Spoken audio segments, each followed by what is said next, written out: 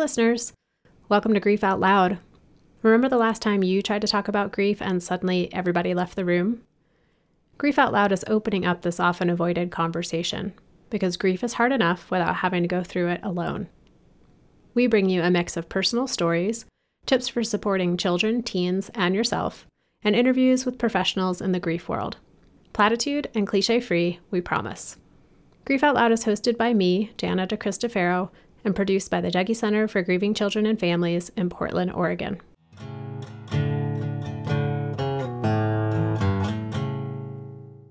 Hey everyone, it's our third annual Winter Holidays and Grief episode with my colleague Rebecca Hobbs Lawrence.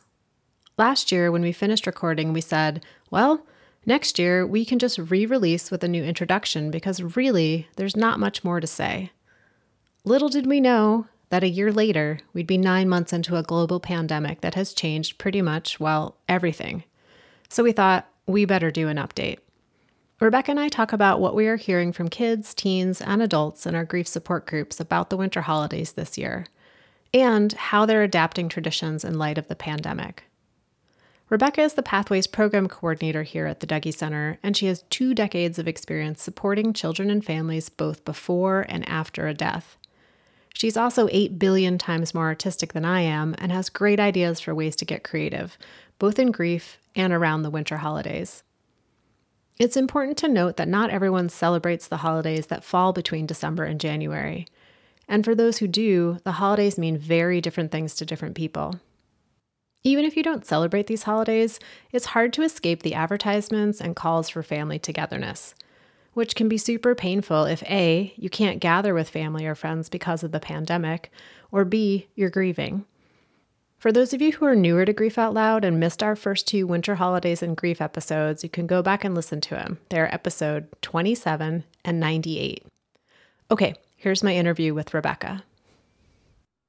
Rebecca, you're back. This is your 6th appearance on Grief Out Loud, I think.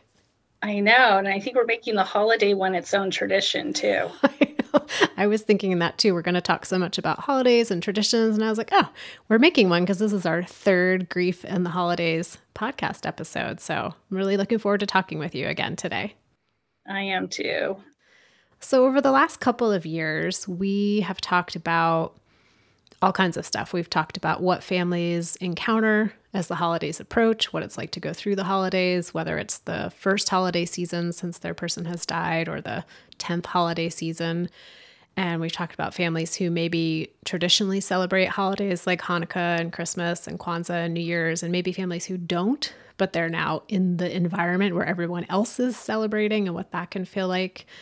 And this year, we've got something else coming along for the grief holiday train ride, which is the pandemic. So, yes.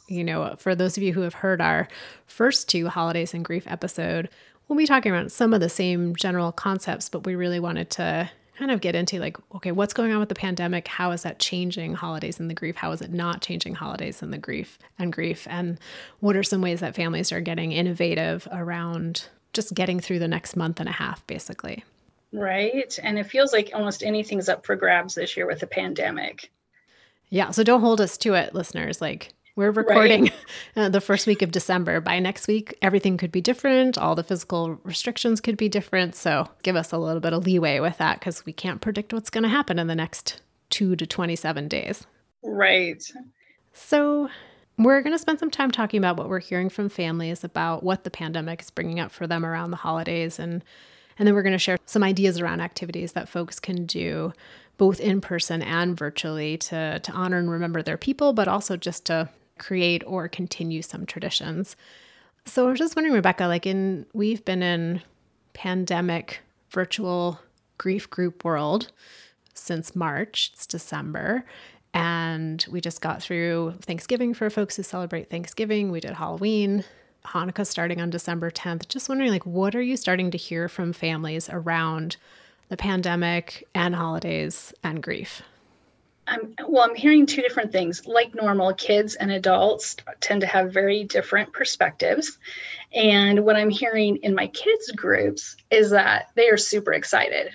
They are looking towards it as something normal, that they know to hold on to look forward to be excited about, because so many of them are struggling in school. And so this for them is, especially those, little kids through elementary school, they are really looking forward to it. Now, they're adults that I'm talking to tend to have a little bit different perspective, right? Like a lot of them are already exhausted with the pandemic, feeling isolated. They're having that extra pressure of their kids at home, doing distance learning. And so a lot of them have shared that they're feeling that extra burden with the holidays coming, and they're already tired. And now what? They don't hold that same level of enthusiasm that their kids are having. Yeah, which we may have heard under other, during other years too, of a family heading into the holidays, and maybe somebody died over the summer, and, they're already exhausted from just the grief itself. And you may have kids who are still wanting, like, ooh, there's something, last time we did this, it was fun and I had a lot of good memories with it, and I want to do all the same things again. And the adults are like, I just don't have the energy. But then you think about this year, for a lot of folks, it's probably pretty compounded, that exhaustion of heading into this time. Right. That just layered effect that they're having. Like the grief was bad, and they're feeling so different than others in this kind of grief world that they're in. And now they're in this grief pandemic world, and grief is even taken on some new connotations for them, and how they grieve and how they express it and how they remember. So I think there's a lot of questions for a lot of them this holiday season of like what they're going to do. I mean, we are early December, and I think a lot of families that I've been talking to this last week still have no idea what they're going to do. There's no plans. So hopefully this will help them today a little bit. One thing I was thinking about, Rebecca, is this isn't true for every family, but for a lot of families, that first holiday season, many of them want to just go do something completely different. And a lot of times that involved going somewhere, taking a trip, if they had the means to do so. And I just think about those families right now where that's not, for many people, not an option. They can't pack up and go visit family in a different state, or they can't pack up and go to Hawaii and just do something radically different. So yeah, I've just been thinking a lot about that, and just validating for people that might feel really frustrating to not be able to, quote unquote, escape from what their day-to-day life is. That's a really good point. And, I actually thinking back, my dad died when I was 11. That was in July. And my mom packed us up and we went to Disneyland that Christmas holiday. Wow. Thinking back now, what that would have been like for my mom during a pandemic and not having that escape. Yeah. I mean, I don't know what she would have done, but I do feel like it would have impacted our time together, because she was so unable to really be with us for quite a few months. And what that would have felt like for me as a child, being in a house confined with her during a pandemic. Where you can really feel someone's lack of capacity to be present. Where maybe when you're on a trip and doing stuff feels a little bit more natural for someone to be distracted or not quite as engaged, or there's more things to engage you so you don't notice as much. Right. I was distracted by Mickey Mouse. So I think about those families that, were going, go to Hawaii, or even going and visiting relatives somewhere else, that you have those additional, grandparents, aunts, uncles, cousins, maybe, that help carry that weight of grief a bit and help with those distractions, especially for a child. So many families are not able to make those connections with family outside of their home this year, and who helps carry that. And I think people really might be helped to be creative this year around how do you make those connections and reach out when we can't physically be in the same room with them. And before we kind of get into some more of those details, I also want to talk about the part that a lot of people maybe, I don't know, I hear them in my groups, they talk about it, but they kind of whisper a little of like, here's what's actually better during the pandemic, of like, yes, there's actually a little bit of an upside for me, and just wondering what you've heard from families around that. this has come, many of them from my Pathways groups, which are families living with an advanced serious illness, and a couple of my adults from my bereavement kiddos too, but that they are relieved. They are looking at this as an opportunity to not have so much family drama around them. That as nice it is to see grandma, grandpa, or a cousin, that often they come with their own expectations of what the holiday should look like too, and how people should interact with each other, and just those old family roles that people come back to gatherings with. So I have a lot of adults actually who are quite relieved to not have to deal with that, and they have a lovely excuse of a pandemic this year. They're looking at being able to carve out just some of that time with their immediate family and starting some new traditions that they may not have had the opportunity to do otherwise.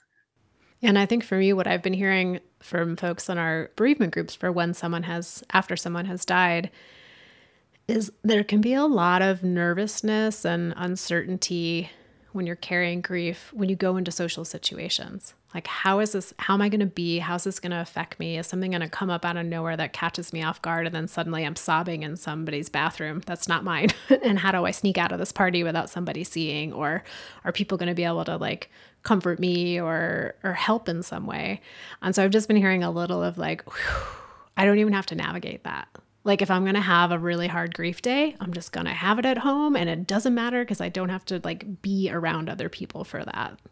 Right? You don't have to be around other people, and not even just those kind of party situations, but I was thinking about a family where a mom was saying, I like going to the store and picking up those Christmas items that she would have at one time discussed with her husband, like, this is what we're going to get Tommy, and she said, just going down the aisles anymore, if she just like runs, she takes her cart, like even a grocery, just runs through the aisles with her cart, like trying to not see some of the items that make her think of her husband.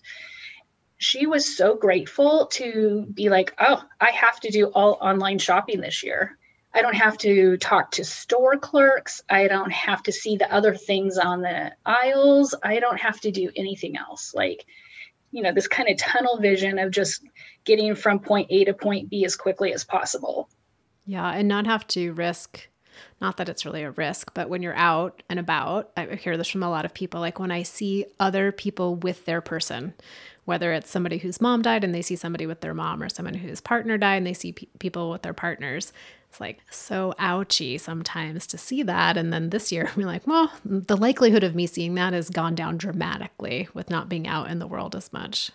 Right. And they don't have to have that kind of in their face moment over and over again. So I think there is a lot of relief in different ways. I think it's not either or, it's both, right? It's really, really hard. And there's also some relief and moments of like gratitude that you don't have to do some of those things this year. The other thing I've heard is that, and this, as you mentioned, can go both ways for people, so many people collectively talking about grief right now, whether it's the grief of having had someone die, the grief of someone being ill, the grief of not being able to see friends and family, the grief of not having your traditional holiday, whatever it is that you would normally do. And so there's a lot of people who are like not happy about the holidays this year. And so I'm hearing from some people like, ooh, finally, everybody's starting to get it like a little, right? Like everyone else is kind of cranky too. I don't feel so alone in my experience of dreading the holidays or feeling cranky about them. And so it's just interesting. It's like everyone's in the same swimming pool with me. And that kind of feels, I don't know, less lonely in some way. It does. I've had a couple adults come to me and say, I feel like the rest of the world is catching up with me in how my grief is impacting my life. Like they are now having some grief too. It might be about really different things, but that feeling I don't feel so alone in anymore. I feel like others might understand where I'm at a little bit more. In a strange way, it helps with their isolation, even if they're not with these people in person. Just to feel understood has been really helpful for some people. And even, I just thought about this, like having that reflected back to you in very unexpected places, even advertisements, like when you're doing your online shopping or you're watching Hulu and you didn't pay for the account where you don't get commercials and things are coming through. And there's other people talking about like the holidays are different this year, or this time of year feels hard. And I'm like, wow, that never would have happened before. You'd be maybe the one sitting home watching that and everyone's like, oh, the holidays, I'm so excited. And you're like, I'm not, the holidays are hard. And like, oh, there's people saying what I'm thinking, and how connecting that can feel in an unexpected way. That's so interesting that you say that, because when you're saying that, I'm thinking about how for people who perhaps are not grieving intensely right now, their lives were kind of going, full steam ahead before the pandemic, that they don't want to be reminded of how different things are right now, right? Because they want everything back to normal. But if you're grieving, nothing is normal. And so to actually, like you said, have that reflected back to you in ways of like, no, this is not a normal time that we're living in. And of course, you're going to feel isolated and alone and maybe sad and frustrated, because all of those feelings you have while you're grieving, you finally have people saying, yeah, that's right. Like, you get to have those feelings right now. And there is something very acknowledging about that, even if it's not specifically towards like your grief experience, just to know that in some way people are grieving, and it is okay to have those feelings and expressions of your grief right now. So what do you think families should be thinking about, or starting to think about, or starting to do in preparation for carrying grief through the next month and a half of these winter holidays?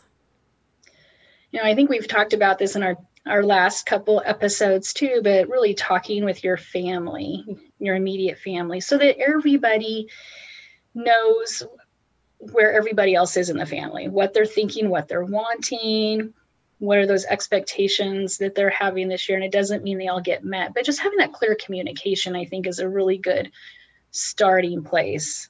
And knowing that those discussions themselves and the time up until, and we talk about even that day, those often are the hardest. The discussion might be hard. There are a lot of feelings with that. There's often a lot of anxiety around what it's going to look like. And it tends to ease up once people have a kind of a plan in place. So just knowing that, talking with your kids, what is it that they want, and finding out, is that something that can be accommodated in some way? Again, maybe thinking outside of the box this year, because in the past we've talked about, if there's a neighbor or another family member who can help you do those things with your kids that they're wanting to do, and you're not able to do it as a parent that's grieving, who are those support people? And maybe this year with a pandemic, what might that look like? So, we have to be a little creative in how we reach out to people and make sure that everyone's needs are met as much as possible. Yeah, I think in one of our past episodes, we gave an example for folks who celebrate Christmas and wanted to, like, the kids really wanted to put up Christmas lights and decorate the house. And the parent was like, no, I just don't have that in me. I don't want to do that. And like reaching out to a family member or a neighbor who might say, yeah, I'm happy to come over and do that, and the kids can help. And then this year, like, is there somebody who can still come do that? But they'd be outside. Maybe they would be masked. Can the kids just watch from the window? Right. Having to get kind of creative about those things. And the other thing I think about is if a family does have other family members who live in other places or are just not able to see them in person, like, is there a way to virtually connect, not just like have a video chat, right? Because kids are kind of, well, maybe it's just me who's over sitting down and having video chats. Maybe the kids are fine with it, but like that can feel hard. I've just heard from some families of getting pretty innovative I think back to, holiday traditions that involve a lot of food and making food together, and setting up time where maybe an aunt or a grandparent gets on a video call and they make something together. They cook something in separate kitchens, have the same ingredients, or, a family member can teach a kid how to make maybe their person who died's favorite cookie recipe, or a cake that they loved, or some special dish. So there's ways to still do that and have it be more interactive, and not just and stare at the screen and, okay, now talk to grandma kind of feeling. Right. And I think that sense around food especially can be so important for our holiday gatherings. It's that extra sense of smell and taste that can really tie us to those memories that we have of people and circumstances that, can elevate our feelings of well-being and attachment to them. So cutting us off from that isn't very helpful at this holiday season when we're already cut off from so many other things, right? So how do we, incorporate that in a way that we can still be able to connect with those family members? And I love the idea, like you said, of being able to all cook together, even if it's different things, but virtually, and just chatting and talking about what you're doing.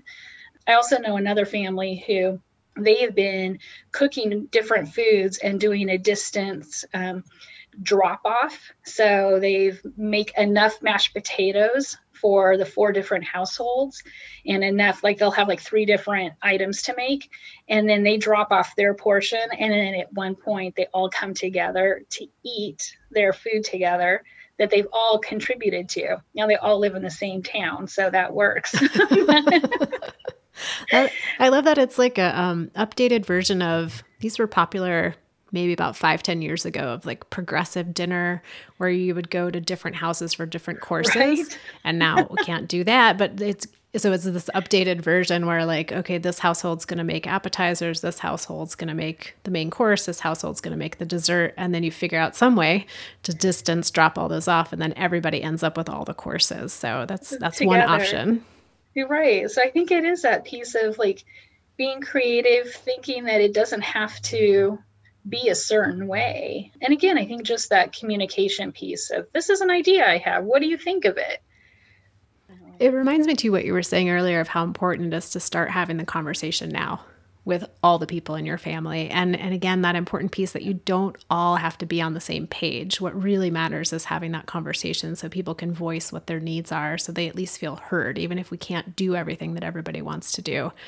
And so I think about questions like, okay, what traditions do you all want to do? Which ones felt really special to you? What are some new traditions we might want to create? And then also remembering to ask, what are things you don't want to do?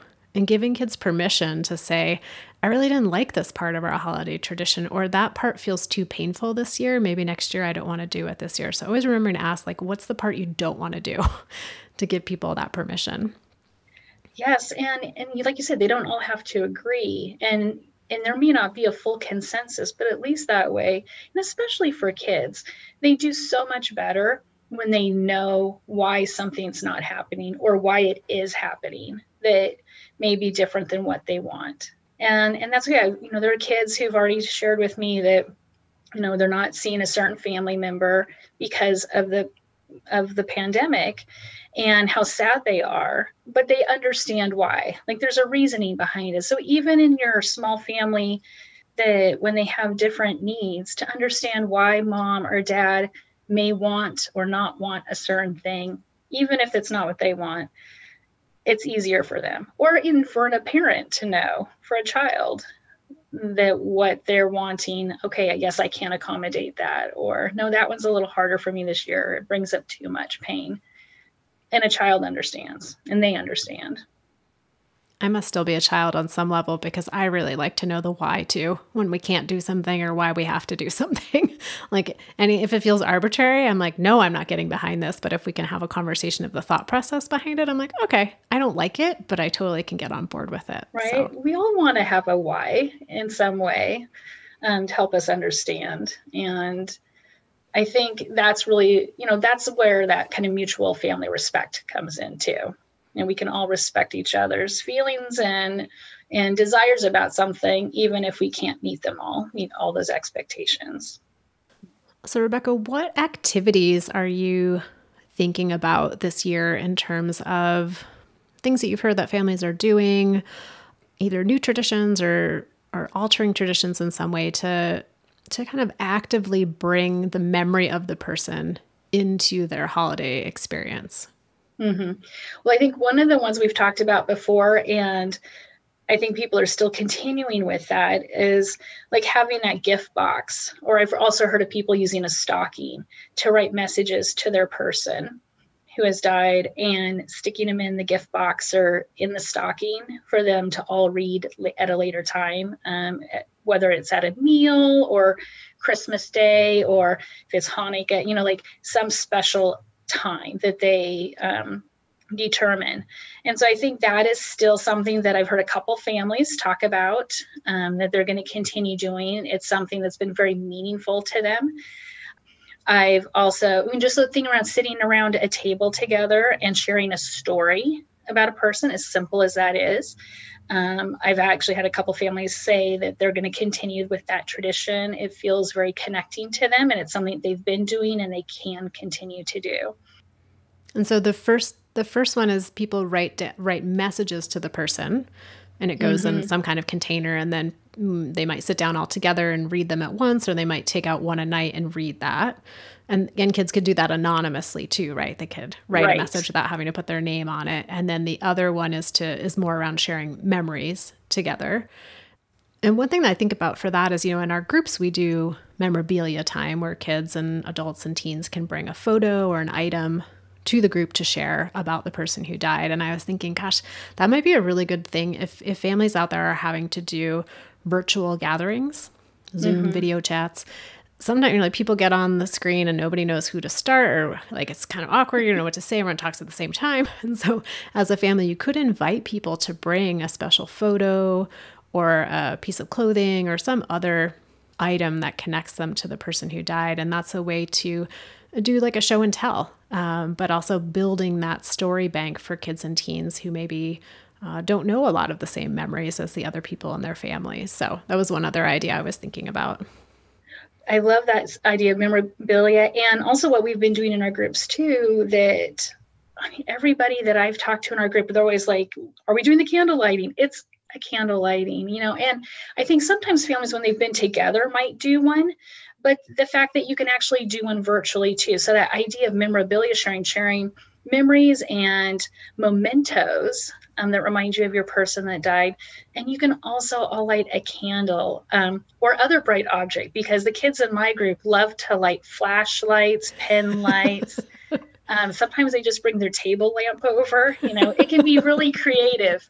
So, I love that idea of just being able to, and having fun with it too. I think sharing should be fun too, not just the serious, we're all going to stare at each other over Zoom and, have this really deep moment, especially if you're a child, that might be a little intense. So to really, bring in some laughter and joy into that too. And, with that memorabilia and candle lighting. Your kids are so creative, and they sort of stay within the theme of actually having light. The folks in my groups, teens and young adult groups, we have pen candles, and we have plant candles and pillow candles and hand candles. It's basically grab whatever's nearby to say, I hold up this pillow as my candle for my sister or my mom or my brother. I love that. They're actually more creative than the kids. I did have a kid actually just this other day who held up his finger and said, "This is my candle today." We're just innovating on top of innovating on top of innovating this year with the pandemic. So we've got the gift box, we've got virtual memorabilia sharing, we've got candle lightings people can do. Any other activities or rituals that come to mind?